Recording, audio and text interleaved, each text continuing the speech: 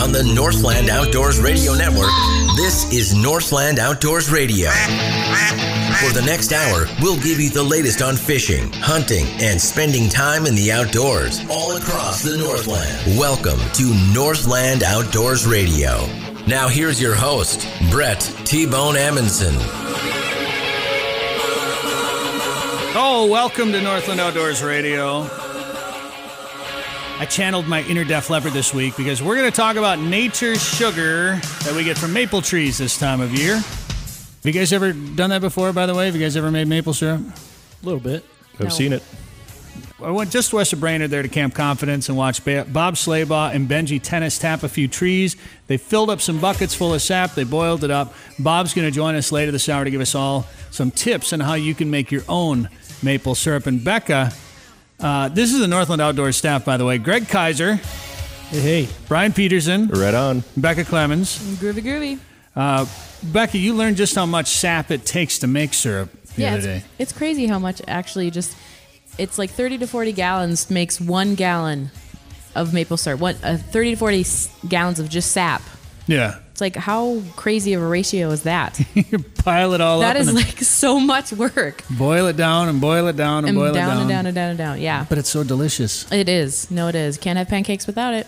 How are you guys doing, by the way? Doing all right. Pretty good. Doing good, Brett. Yeah, Brian, I hear you got some big plans this weekend. Yeah, I'm going to go camping at True North Base Camp at Cuyuna Country State Recreation Area. They're kind of the new wave in cabins. They're fairly, I think they're about a year old, but it's that whole old school vibe of camping, kind of right in the middle of everything. How is that different from the other camping that you've done out there then? The yurts were very well located too. These are right on, overlooking this mine pit lake and direct access to the heart of the trails. And there's 6 cabins, I believe, and I think they're pretty much sold out all the time, so they're doing something right. Can you tap some trees while you're over there? I don't think I can. I don't know if it's legal there. Well, what if you're in an emergency situation and your blood sugar's getting low? Yeah. I need give me a tree, quick. Maybe, but I don't want to get thrown in the rec area hooskow. Right. All right. Well, maple syrup is one of the traditions this time of year, of course, just like catching giant sturgeon on the Rainy River or going down to Pool 4 in the Mississippi, because it's usually the only open water around this time of year, traditionally anyway. Lots of open water this year, but anglers are still heading to Pool 4 because walleyes are open there under the border water regulations. We went out last weekend, fished down there, and it was tough. Greg, have you fished down in Pool 4 before? I've driven past it, never fished it. Just didn't have the boat. Motivate. I was going to say didn't have the motivation, didn't have the time. No, just didn't have the boat. I fished south of there and north of there, but never there. Well, I'll tell you what, it was tough. So I said, we need to get somebody on the radio show that knows how to fish it so I can figure this thing out, because we struggle to catch fish. So we got a Pool 4 report coming from Eric Olson later this hour here on Northland Outdoors Radio. And we'll also be making an official trip up to the Rainy River next week to film for Northland Outdoors Television. Jamie Dittman was just up there. We'll get a report from him on water conditions, how the fish were biting, and what the accesses were like here on this week's show. It's another border waters. That's the water's open, and you can go up and catch some walleyes up there. Right now, though, it is time for running afoul of the law. Get it? Running afoul. Foul like birds. Bird. Thank you very much. Now, some of these things are true and found in the weekly Conservation Officer Report from the Minnesota DNR, and some are, thankfully, made up by us. Brian. Anthony Bermel of Babbitt checked a group of anglers in the Boundary Waters and counted 22 violations, including 123 aluminum cans. Just 123. What? That's a lot of aluminum. What do you suppose those guys were doing up there? Hey, guys. Interesting. They will never catch us. I swear. Just grab a couple of cases. They could have been soda cans. They could have. Actually, they could have been. 123 aluminum cans, 22 violations. True or false? What, about the 123 cans? Yeah, is this a true story? Oh, I'm buying it. Yes, this is absolutely true. Where do they It get is true. 3 extra cans? 123? I wondered that myself. All right, Greg, this one's for you. Angela Longren of Cambridge investigated a suspicious substance floating on top of the water on Rush Lake. The Minnesota Pollution Control Agency looked into it, and lab results came back showing the substance was a large amount of vegetable oil. True or false? True. It is true, and they say it was likely left over from ice anglers who were out there Makes cooking sense. on the ice. All right, this one can be for all four of you. Running afoul of the law here on Northland Outdoors Radio, Jeremy Henke of Albert Lee responded to a call of an ostrich running loose in northern Freeborn County. True or false? Emu or ostrich? The call was of an ostrich running loose in northern Freeborn County. What do you guys think? That doesn't mean it was an ostrich. He might have been drinking those 123 cans. That's right. False. Greg says false. I'm going true. Brian says true. I'm going to say true as well. The answer is true. Henke arrived and located an emu running loose around a farmyard. So you're kind of on the right path there, Greg. You were just wrong. You're just wrong. After chasing a few dogs and pecking at Henke's truck windows, an owner was eventually located and the emu was returned to its home. Those things are kind of ornery. Yeah, I would not want. I'm sure he was sitting in his truck. Yeah, we got an emu running around. Can somebody come here and take care of this thing? I'm not going out there. Man, running afoul of the law here on Northland Outdoors Radio, ladies and gentlemen. You can find out more from the Conservation Officer's Report at any time at northlandoutdoors.com. Dun, dun, dun. More than you ever wanted to know about. And now, more than you ever wanted to know about Lake Pepin. Lake Pepin. More than you ever wanted to know about. You guys ever been on Lake Pepin before? I have not. Where is it at? It's part of the Mississippi River. Okay. It's down south of Red Wing. It's like 22 miles long. It's the widest naturally occurring part of the Mississippi River. It's about 2 miles wide. Then no. And we're going to learn a little bit more about Lake Pepin right now. The winner this week gets... Make up something good Yeah, that we're not going to get. Slap in the face. There you go. Sounds good to me. Question number one, more than you ever wanted to know about Lake Pepin. What mythical creature is said to live in the Lake Pepin area? Is it A, Peppy, a Loch Ness type monster, B, Bigfooty, or C, Tony the Tiger? Becca, what do you think? I'm going to go with Bigfooty. Bigfooty, Brian, Pepe. Peppy, and Greg. Peppy. That's what it is. Since Pepin, Lake Pepin is similar in size to the lake that the Loch Ness Monster is a part of, 22 miles long and 2 miles wide, the rumors persist of a monster in the lake. In fact, there's a $50,000 reward offered for evidence. The native Dakota people that lived in the area refused to travel on Lake Pepin in bark canoes because of the large creatures that would rise from the depths of the lake and puncture the thin bark skin of those canoes. They would only travel on Lake Pepin in more stout dugout canoes that were made by hollowing out a large log. And that lake and river has muskies and sturgeon in it, so maybe... Peppy. And Peppy, Peppy, yep, of course, yep. that's right. Very ferocious sounding Pepe. More than you ever wanted to know about Lake Pepin. Question number two. Lake Pepin was the birthplace of what? A, pepper, B, water skiing, or C, Dr. Pepper? Greg. Dr. Pepper. Dr. Pepper. Brian. I'm going to go with water skiing. Water skiing. Becca. I'm going to go with water skiing, too. Water skiing is the correct answer, ladies and gentlemen. In 1922, Lake City native Ralph Samuelson invented the sport of water skiing on the lake. Ever since that date, Lake City has been known as the birthplace of water skiing. Local mythology claims that one moonlit night, a young lad named Ralph Samuelson was standing on the shoreline of Lake Pepin and saw Peppy gliding across the surface of the water. On skis? So it's A and B. He thought, if a large aquatic creature can skim across the water surface, why can't I? A few months later, Ralph invented the sport of water skiing. Brilliant. Way to go, Pepe. The rest was history. That's right. More than you ever wanted to know about Lake Pepin. What popular book series featured Lake Pepin? Is it A, Little House on the Prairie, B, Lake Woebegone, or C, Harry Potter? Becca. I'm a big Harry Potter fan, so it's not that. You don't remember that scene in Harry Potter? No. I just watched the movies. I didn't actually read the books. I read all the books, so I'm going to say it's A. A, Little House on the Prairie. Yes. Greg. A. A. And Brian? I will go B as in Pepe. B, Lake Wobegon. The answer is A, Little House on the Prairie. All right, question number 4. There's a project starting that will introduce these to Lake Pepin. Is it A, muskies, B, islands, or C, Starbucks? Starbucks. Brian. I'm going to have to go with muskies. Muskies. Becca. I'm going to go with muskies as well. And Greg. Islands. Islands is the answer. Apparently, you two forgot what I just said muskies are already about in there, 30 seconds ago about muskies being in Lake Pepin. Yeah. And I don't think Starbucks is expanding quite as much as it used to be.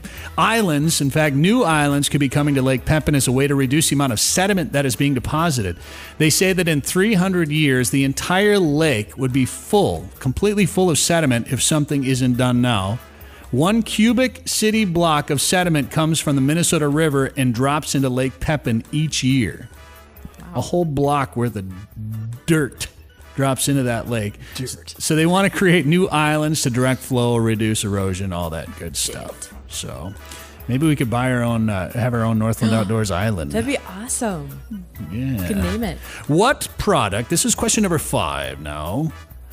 More than you ever wanted to know about Lake Pepin. Question number 5. What product came from Lake Pepin that was a major source of industry on the upper Mississippi? Is it A, sturgeon helmets? I'll just let you think about that one for just a minute. B, buttons, or C, boots made of fish skin? Greg. Buttons. Brian. Yeah, button sounds good. Becca. Boots. You guys don't want to go with sturgeon helmets? How awesome would it be to have a sturgeon helmet? That would be funny. Have those things with the coming out. scoots, the points? Yeah. Yep. Buttons is the correct answer.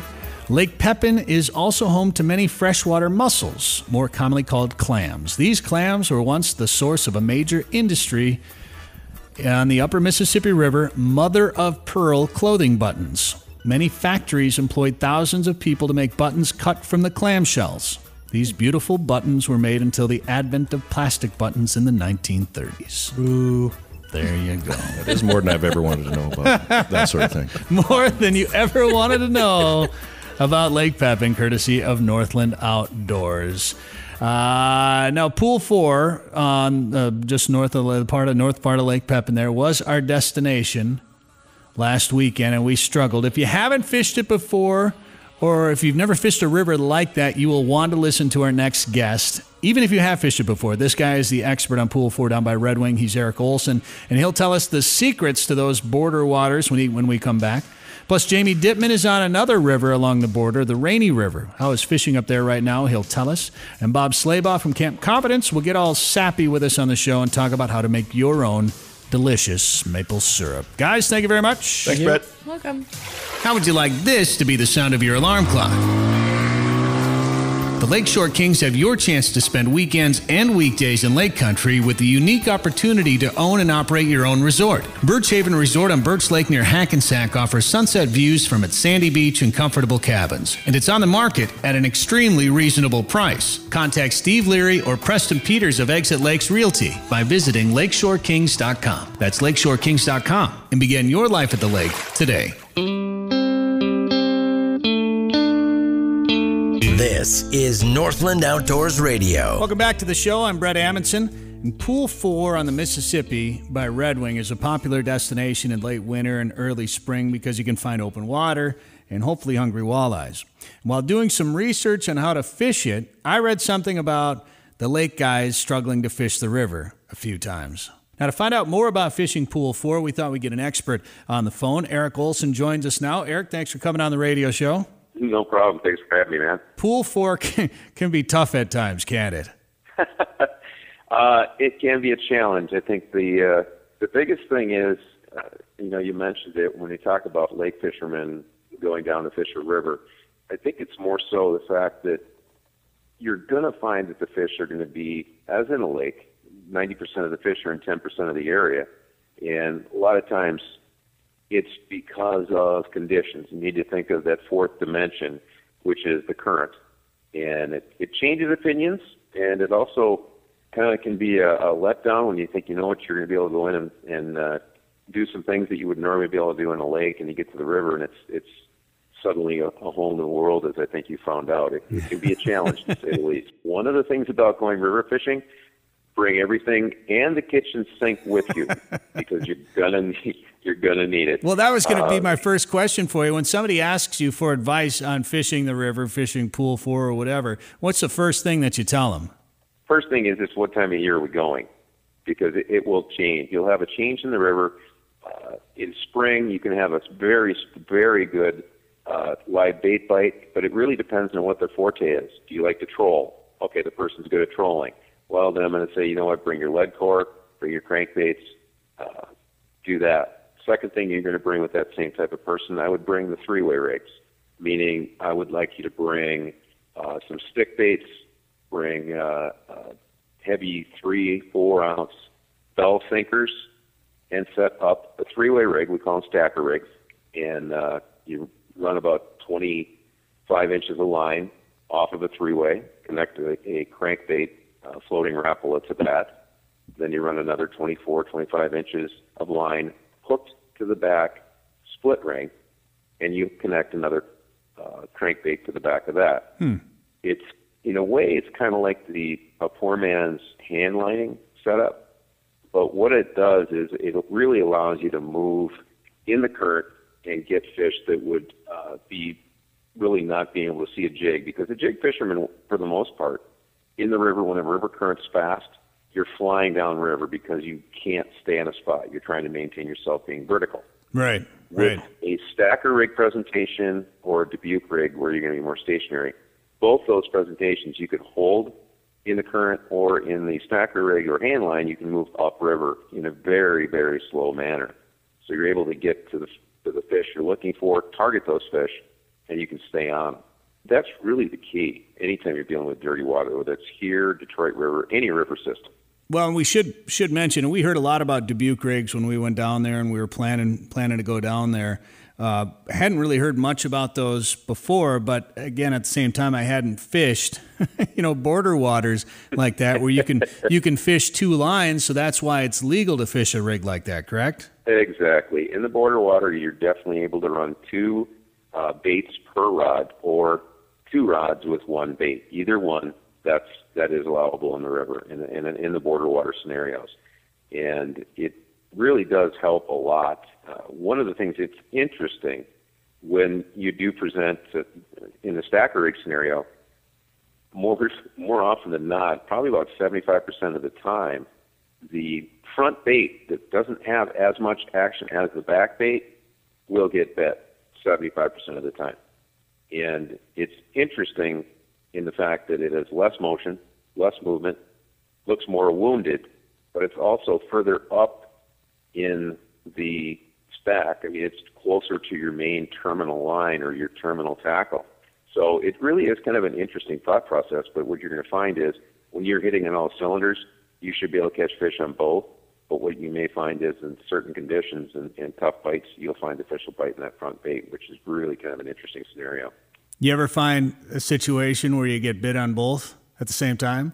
Oh, yeah. When everything's going right and you've got it dialed in and the fish are on, you will catch fish on both. and you may get a double that way. I've done that before. How does that work? How easy is that to bring in 2 fish? It's entertaining. They generally do swim the same direction, let's put it that way. But, it gets entertaining. When you end up having that, it's like, okay, things are going well today. You kind of pat yourself in the back and say, well, today's today, tomorrow's tomorrow. Who knows what's going to happen next? So, sure. Eric, one of the other things. Go ahead. Eric Olson, our guest here on Northland Outdoors Radio. Go ahead, Eric. Sorry. I was going to say, one of the things that's important also is rivers. You're going to have changing water levels, and that's one of the things you don't get in a lake scenario. And it's so important to watch what the water's doing. Pull up the NOAA site. It's water.weather.gov, and you can pull up wherever you're going to be going in the river and pull it up to see whether the water's going to be going up or down. If the water's receding, then focus on not as shallow as you had been fishing. You're going to start migrating deeper. If the water starts to rise, you can certainly start moving shallower, start pitching to shallower spots, working the shallower break lines in maybe areas that are out, maybe a little bit away from the current side. So those are and really that fourth dimension that a lot of times people that are lake fishermen don't really consider when they go down to look at the river scenario. Talking about the Mississippi River down around Red Wing, Pool 4, or some of the areas there. And Eric Olson, our guest, Northland Outdoors Radio. Now, I was reading a lot online before we got down there to try to get some tips and some ideas of how we were going to try to fish down there. And, you know, anytime you read stuff online, you have to take some of it with a grain of salt because some guys may be telling you the truth. Some guys may not always be telling you the truth. But I was reading a lot about using some lighter jigs and using artificial, plastics versus live bait. But it sure seemed like when we got there, I think I would have rather had heavier gear with live bait on it. It will work either way. When you find the dirty water, I use plastic extensively. I use twister tails. I use paddle tails. Shad bait, the plastic shad on a jig. And the real advantage is you don't have to keep, if you get a bite, they don't tear the hook or tear the bait off. Rip it off, sure. A lot of times, exactly. A lot of times, too, when you're vertical jigging, depending on your vertical jigging motion, you can flip off your live bait. And unless you're really good at it, you may not notice it.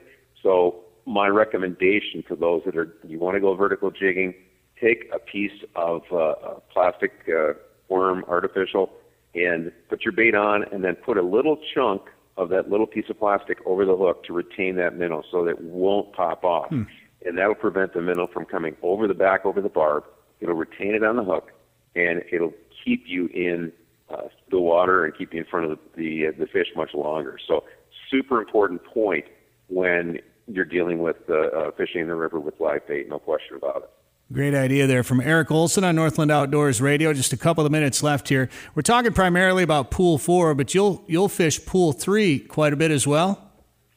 Oh, I fished Pool 3 a ton, and we won one of the championships up in Pool 3 a number of years ago, and it definitely gave us the reward we were looking for, that's for sure. Eric, where can we find out more about Pool 4, Pool 3, and then more about you as a pro angler? Well, first off, you can check it out on Four Seasons Sports. Those are Four Seasons Sports is in Red Wing.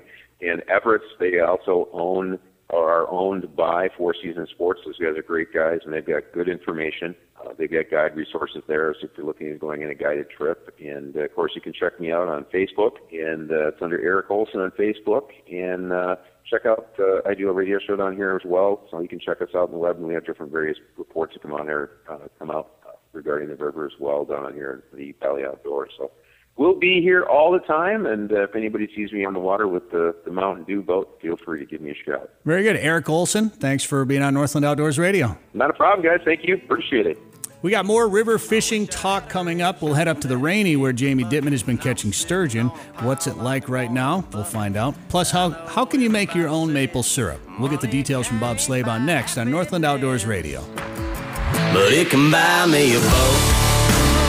Hey anglers, looking for a destination where walleyes, fresh air, and fish fries are a way of life? Look no further than the famous waters of Lake of the Woods. From Badette and the Rainy River to the main lake up to the Northwest Angle. Here you'll enjoy the best walleye catch rate in the state. Maybe you'll pursue world-class sturgeon, pike, or muskie. Plus you'll find lots of full-service resorts offering charter boats, delicious meals, and lots of Minnesota nice. Come experience the walleye capital of the world. Come experience Lake of the Woods. Catch the details at lakeofthewoodsmn.com. You're listening to Northland Outdoors Radio.